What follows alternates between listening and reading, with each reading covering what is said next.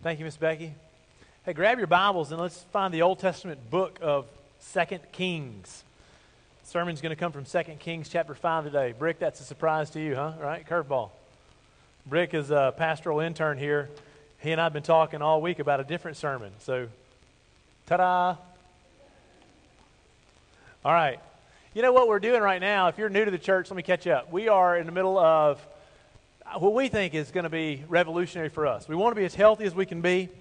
For the next 5 years, we're committed to a goal that we're calling the 5 by 5 by 5 plan. In 5 years, we want our congregation to have an impact on 5,000 people and families. We want to change their trajectory with God. For people who are lost to become saved, for Christians who are out of church to get back into church, for people who thought God was mad at them to open their heart to Him and relate differently to Him. We want to see 5,000 people in the Pine Belt touched. And that may be a middle school daughter that becomes the first witness in a Christian household because you invited her to youth group and now she goes back to her home and is the light of Christ in a house that doesn't have the light of Christ. Or it could look like 1,000 other things. A college student who hears the gospel for the first time and takes the witness back to their home state, home country, family, or changes the course of their future. 5,000 families impacted in the next 5 years. And we want to tell 500 stories about just celebrate what God's done. The faithfulness that He's shown as we try to do this, how we saw Him move. I'm looking forward to that. But our first focus, for the last 2 months has been we're trying to train ourselves to be on mission all week. We're trying to train ourselves to remember that we cannot get lulled to sleep. As the church, we have the gospel of Jesus. We have the light and hope of Christ, and we've got to give it. We are the only hope the world has. And we want to be intentional about that. And so what we're doing for the last 2 months, we've challenged the church that in this year, we want to make 25,000 connections for Christ. 25,000 times all around the Pine Belt, we want a Carterville Baptist Church member to be listening to the Holy Spirit when the Holy Spirit says, that person right there, just give them a nudge for me.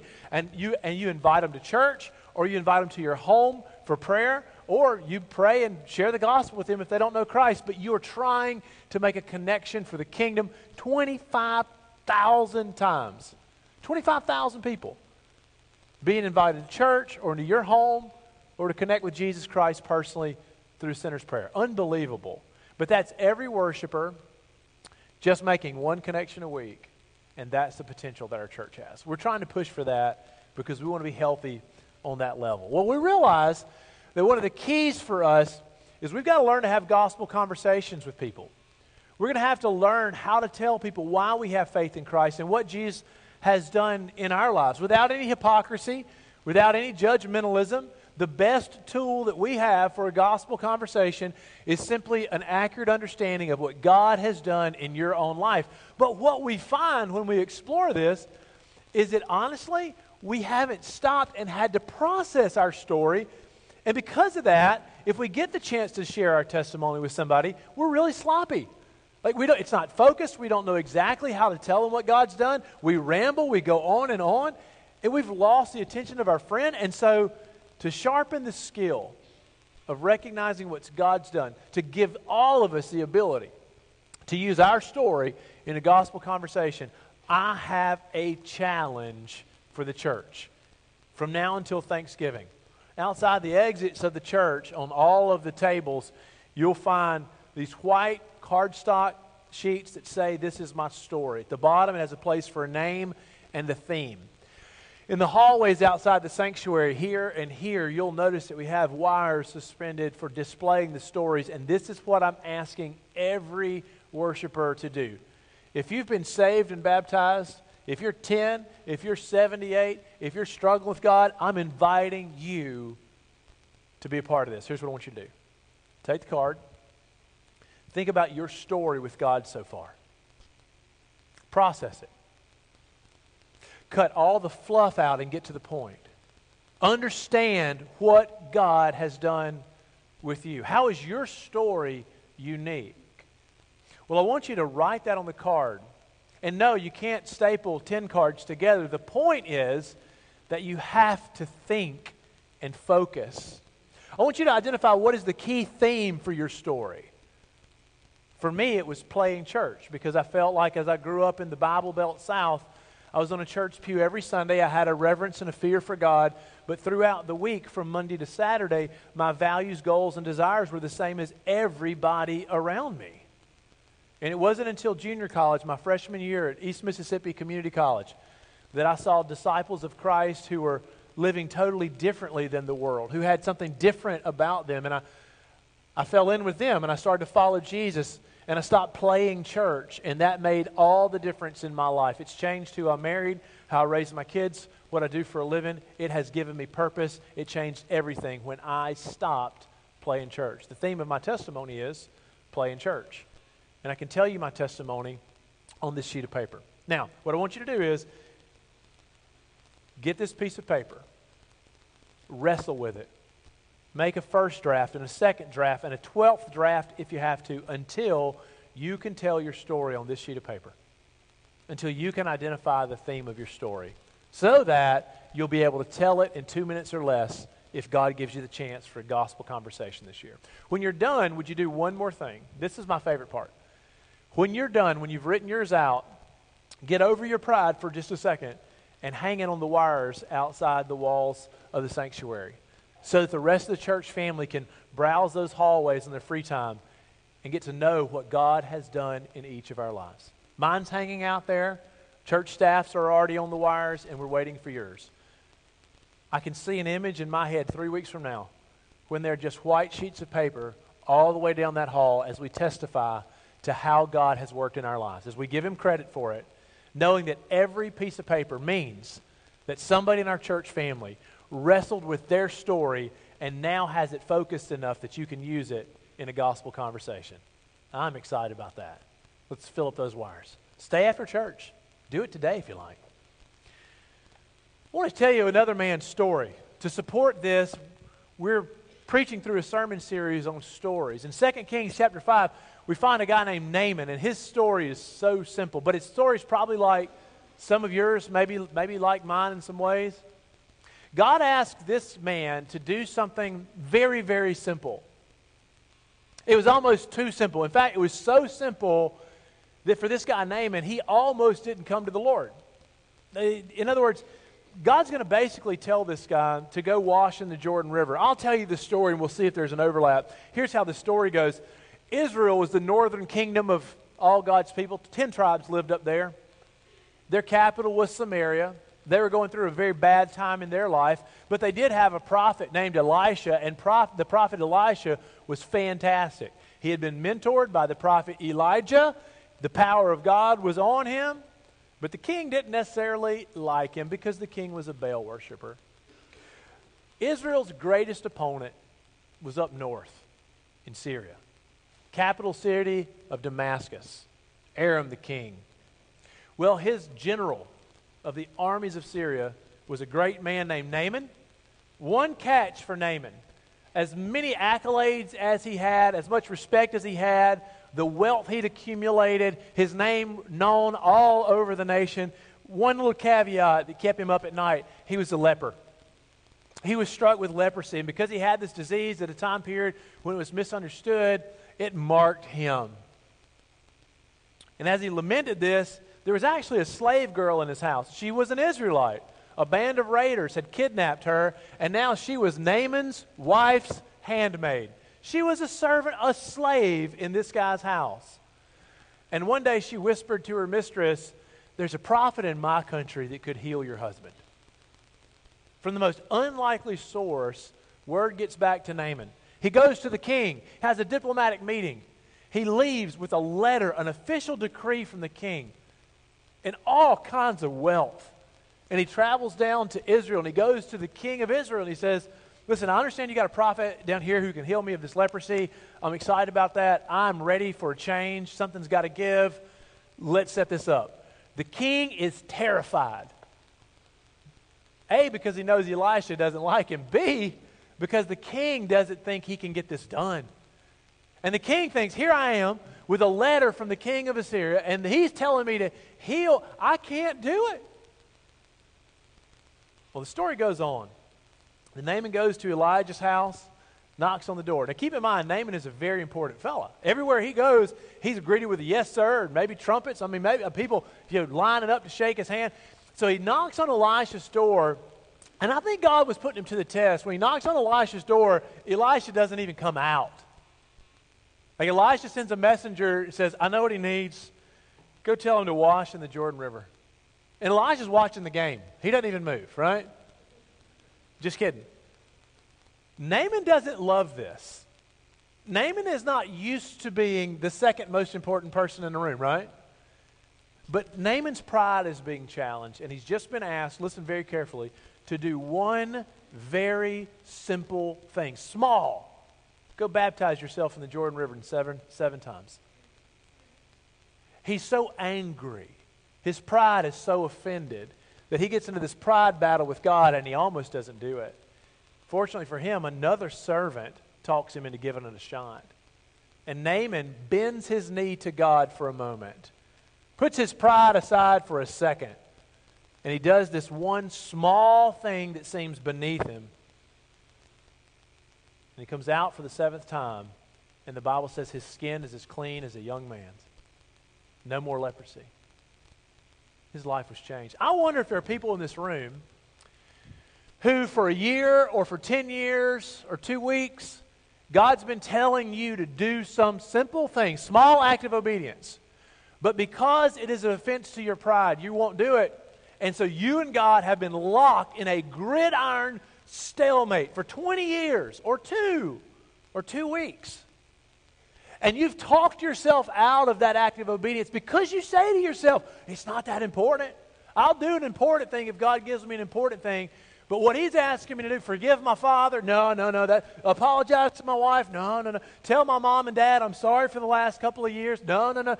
I'm not going to do these things. The truth is, you say they're small, and they are, but they're really big. And the reason they're big is because they really represent a pride challenge between me and God over the contest of who's in charge. Will I do things you say if they're silly or if they make sense? Will I do the things that you say even if they make me uncomfortable? So they seem small, and you say, I'm not going to do that. I would do it if God asked me to do something big and important. I'm not going to do that. I'm going to tell you, they're actually huge because they represent your battle with God for whose will is going to win. Are you going to surrender to him or not? We're going to walk through the story of Naaman in just a minute. I want to show you how his story is very simple. His life was changed when God asked him to do one simple thing. And listen to me. Until he did it, he was going to stay miserable. But the day he obeyed, everything changed. Let's read the story. Fantastic story. 2 Kings chapter 5. Now Naaman was commander of the army of the king of Aram. He was a great man in the sight of his master and highly regarded, because through him the Lord had given victory to Aram. He was a valiant soldier, but he had leprosy. I want to just pause and show you one thing that I think is cool in this story. We're not talking about an Israelite. He's from Syria, Aram. He's a pagan. But the Bible just said God had given him victories. That should cause a believer to stop and say, wait a minute. I thought God was working down in Israel, like from Samaria and Jerusalem. What's he doing working out of Damascus? Well, the truth is, in your Bible, you're reading our faith story, and we believe that there's one God sovereign over all the earth, and he works in all the nations, and that blows people's mind. And it blows their mind in the Old Testament too, but here you've got in the book of 2 Kings already a recognition that God is working all over. Here we go. Now bands of raiders from Aram had gone out and had taken captive a young girl from Israel, and she served Naaman's wife. She said to her mistress, if only my master would see the prophet who is in Samaria, he would cure him of his leprosy. Naaman went to his master and told him what the girl from Israel had said. By all means, the king of Aram replied, I will send a letter to the king of Israel. So Naaman left, taking with him 10 talents of silver, 6,000 shekels of gold, and 10 sets of clothing. The letter that he took to the king of Israel read, with this letter I am sending my servant Naaman to you, so that you may cure him of his leprosy. Verse 7. As soon as the king of Israel read this letter, he tore his robes and he said, Am I God? Can I kill and bring back to life? Why does this fellow send someone to me to be cured of his leprosy? See how he's trying to pick a quarrel with me? The king of Israel he's a mess right now because he knows he can't do it. And he thinks he's been put in the middle of a diplomatic display just to put him in a bad spot so that he can have one more excuse for one more raid, one more war, one more season of conquest. Let's keep reading. Verse 8. Then Elisha, the man of God, heard that the king of Israel had torn his robes. He sent him this message. Why have you torn your robes? Have the man come to me, and he will know that there's a prophet in Israel. So Naaman went with his horses and chariots and stopped at the door of Elisha's house. Elisha sent a messenger to him to say, Go wash yourself 7 times in the Jordan, and your flesh will be restored, and you will be cleansed. But Naaman went away angry, and he said, I thought that he would surely come out to me and stand and call on the name of the Lord his God, wave his hand over the spot, and cure me of my leprosy. Are not the rivers Abana and Pharpar, the rivers of Damascus, better than all the waters of Israel? Couldn't I wash in them and be cleansed? So he turned and he went off in a rage. Pause. I want you to identify with Naaman for just a second. He really expected to be greeted better. His pride is offended. He even had in his mind that if he ever did yield to God for a moment, he had an expectation of what God would do. Send the great prophet out, call on God in a big display, wave your hand over it. That's how we would have done it back in Syria when we were calling out to our God. He was disappointed because God didn't do what he wanted to do. He was disappointed because of his national pride. Time out. He's got better rivers than the Jordan. His patriotism was offended. He had not yet learned, as we remember, that God rules the whole earth. Every nation is his. His sons and daughters all over the globe. Well, anyway, he's angry. He's offended. He's wrestling with his pride and his patriotism, and he is about to go home with leprosy. Nothing changed. I'll bet there are some people in church today, high schoolers, senior adults, everybody in between. I'll bet there's some people in church today who are where Naaman is. God's told you a simple thing to do, and for whatever reasons, you haven't done it yet, and you are in a pride contest to show him that you can go to your grave without bending your knee. And you've got reasons too. They offended you. You're not going to forgive them. They hurt your feelings. How dare they talk to you like that? You deserve better. You've got reasons too. I know better cures for this. We've got better rivers. You've got reasons. Naaman had reasons. My question is, are you ready for a change?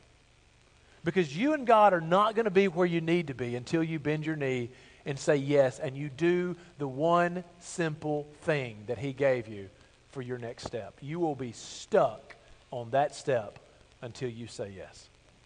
And so here's Naaman.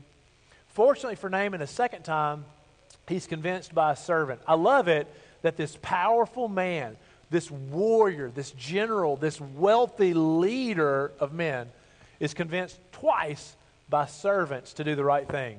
I love it. Boy, in the scriptures it's so true that God used the foolish things of the world to shame the wise. And I hope we'll bend our knee to this gospel even when it seems simple and beneath you, that you'll recognize in your pride that you're not where you think you are. Here we are, another servant, verse 13. So Naaman's servants went to him and said, My father, if the prophet had told you to do some great thing, would you not have done it? How much more then when he tells you, wash and be cleansed? Well, that was a reasonable argument, and it's going to convince Naaman. I mean, if he told you to go up to the top of a mountain and spend a week fasting and then do that, you'd have done it. It's crazy to me that we want some big dramatic thing that draws on our strength when oftentimes when God sends his solution, it's so simple. It's a clear act of obedience. It's a conversation that's long overdue. It's submission to a baptism that's 20 years late. It's you saying yes, putting your pride aside and allowing God to do the thing he's been telling you to do. Sometimes we want some big grand thing that costs a ton of money. And God saying, no, you need my spirit and to yield to me. If he'd asked you to do something hard, wouldn't you have done it, Naaman? So why don't you just give it a shot. Baptize yourself 7 times in the Jordan River, see what happens. So verse 14. So he went down, he dipped himself in the Jordan 7 times as the man of God had told him, and his flesh was restored, and he became clean like a young boy.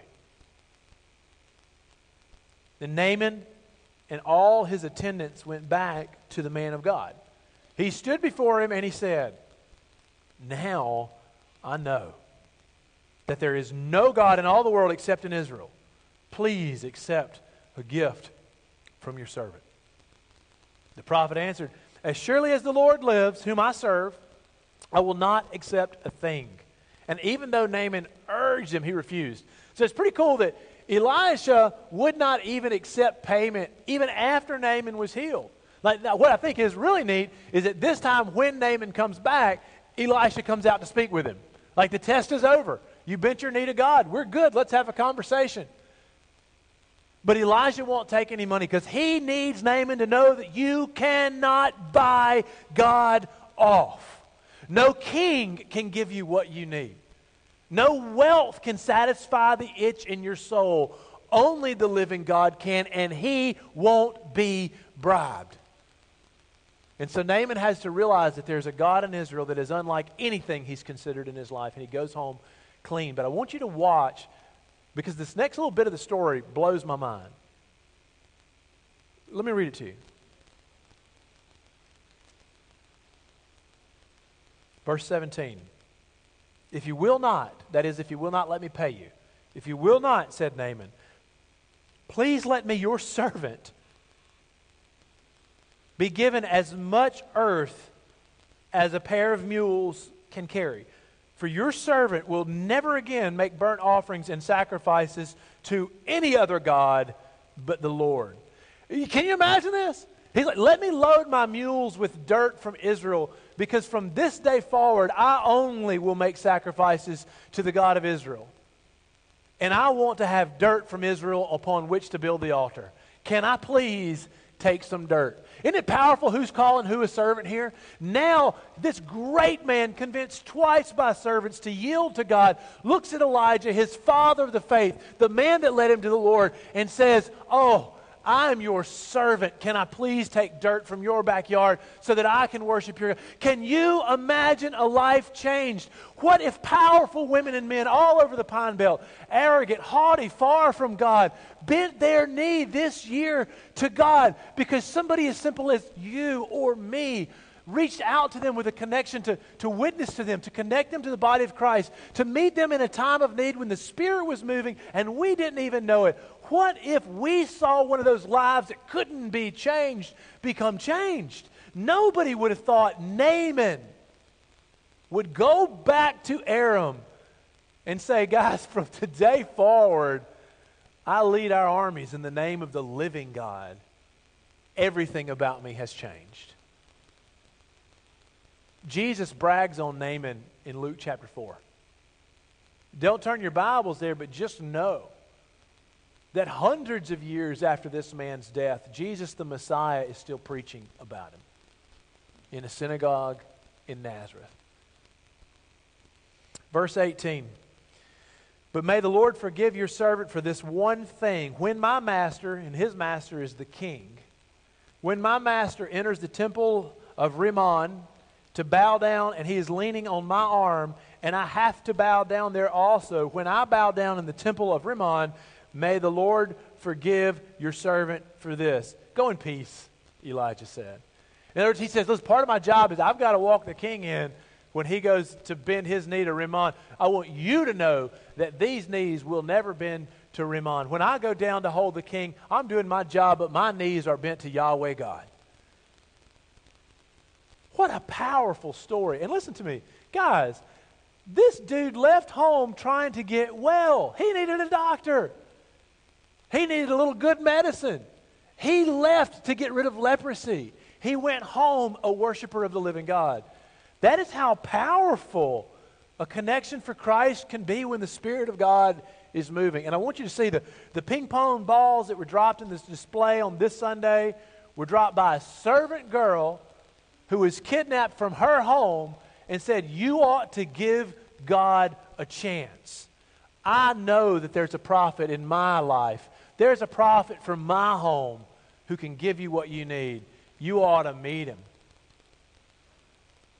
And the rest of the story unfolds because a young servant girl who was a handmaid to a warrior's wife and thought she was unimportant in the cosmos said, I know of a God who can help you. Can I point you in his direction? She dropped her ping pong ball, and Naaman starts his journey. And I just want to challenge this church that if we serve the Lord, we have no idea how many lives are changed. So I just want to ask you to consider a few things. Number one, she was absolutely different. If you were going to let Naaman tell his story, say, Naaman, tell us your story, I think this is what Naaman would say. If Naaman were dropping his sheet outside our walls, here's what he'd say. He'd say, God sent a witness I never would expect. This girl was the opposite of Naaman in every way. He was Syrian, she was Israel. They were arch enemies. He was a master, she was a servant, a slave in his house. He was educated, powerful, and wealthy. She was weak and had no strength. The only thing she had was the knowledge of the living God. And that's all she needed. I think the second thing he would have said after he said, I was really surprised by that witness, is he would have said, I needed help, but I was looking in the wrong places. I thought my money could buy me healing. I went to my king. I went to your king. Even when I went to your prophet, I didn't like his plan.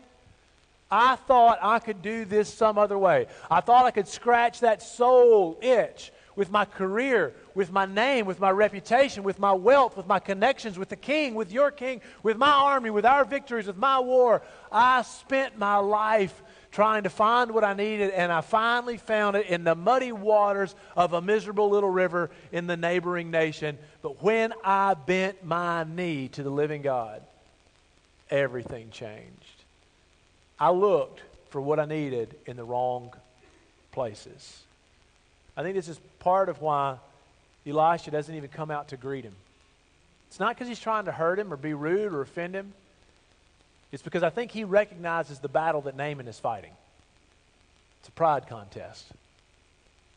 And Elijah wants to help Naaman see clearly where he stands. You know what's crazy about this is there's a servant in the story. I didn't read this part. The last little bit, you can read it at lunch. There's a servant that works for Elisha. His name is Gehazi. Maybe he was the messenger that went to the door. We don't know. But after he watches Naaman go away without giving any money, anything, he scratches his head and he says, man, my boss just blew it. He missed a great opportunity here. And so he runs after Naaman and says, whoa. You know what? Elisha had some company come, and he was wondering, could we get 2 sets of clothes and a little bit of cash for them? Just a little something. Oh, sure, anything for Elisha. Here, take it back to your master. So he runs home and hides it. Elisha says, Gehazi, where you been, man? And he says, watching the game, sir. Just kidding again. He says, no, I know where you were. Don't you think that by God's Spirit, in my spirit, I knew exactly where you were. I saw what happened. I saw you come back.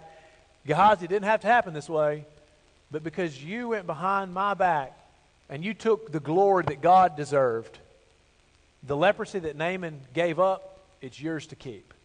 And Gehazi struck with leprosy. It's cool that Naaman comes from outside the church with great faith and he is cured. Gehazi grows up inside the church, lacked faith, and went home afflicted.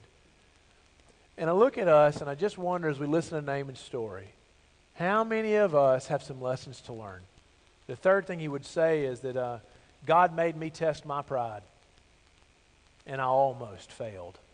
I think if Naaman were here with me today, first of all, I'd probably call him sir, because I bet he was big and buff, tough-looking dude. But if Naaman the warrior was here with me today, I think he would look at our church and say, I almost went home a leper. Do you understand that my pride was so strong that I almost did not go down to your river? Do you know that my ethnic superiority is so strong that I thought no river in your land could be used by your God? Do you understand that I almost went home with leprosy? What a fool, because I was in a contest with God. Don't go home today wrestling with God. Bend your knee. It was so simple.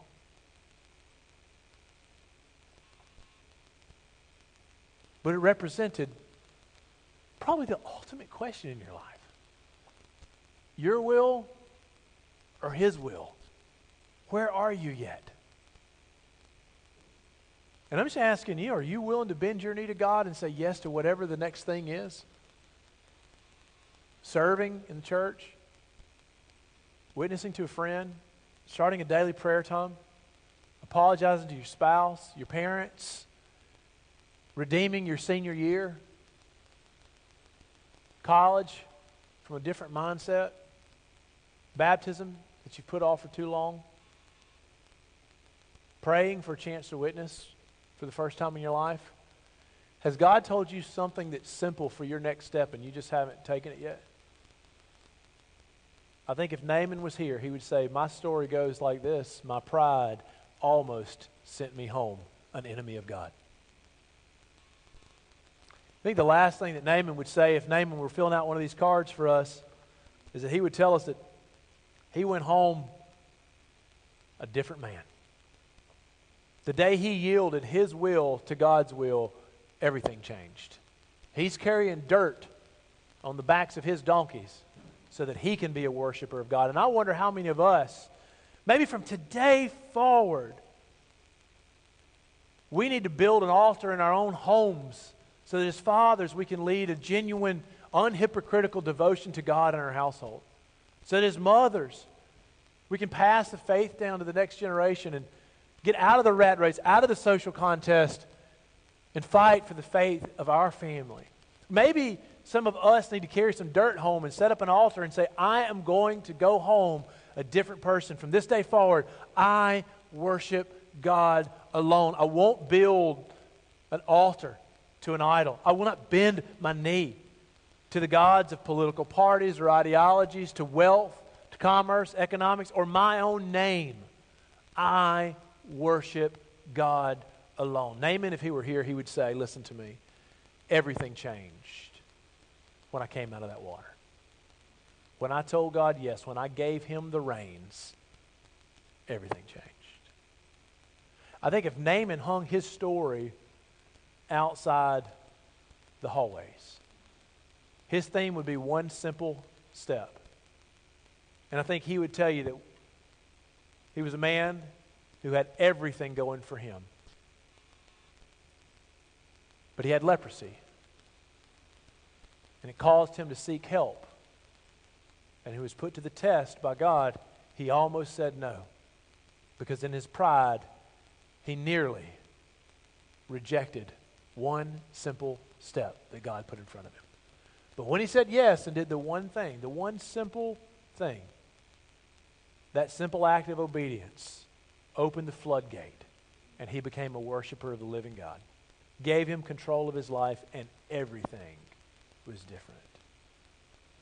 I wish Naaman would write his story and hang it on our walls so that we could read it and be encouraged by it. And I wonder if anybody here today is encouraged by it. Is there anybody here today that says, Ben, I kind of identify with Naaman. I get it. I understand that. There is one simple step that God's put in front of me. And I haven't said yes to it yet, and I need to. I'm telling you, there's no day like today. There's no reason for you to leave God's house today without making a vow to the Lord that you will forgive, that you'll show mercy, that you'll have that conversation, you'll send that text message, meet for coffee tomorrow, and make it good. No reason in the world for you Not to say, fill the baptistry, next Sunday I'm in it. There's no reason in the world for you not to call Mike and say, I don't know how to teach Sunday school, but I know I'm supposed to. If you'll teach me this year, I'll teach a class next year. There's no reason in the world for you not to become the disciple maker that God's been calling you to be. There's no reason in the world. But what usually stands in our way is one small act of obedience that we can't get over because our pride is deadlocked with God's. And I'm just asking today, would you commit to your one simple next step? Whatever that is for you. If you don't know Christ as your Lord and Savior, would you ask for salvation, forgiveness? Today, give Him your life.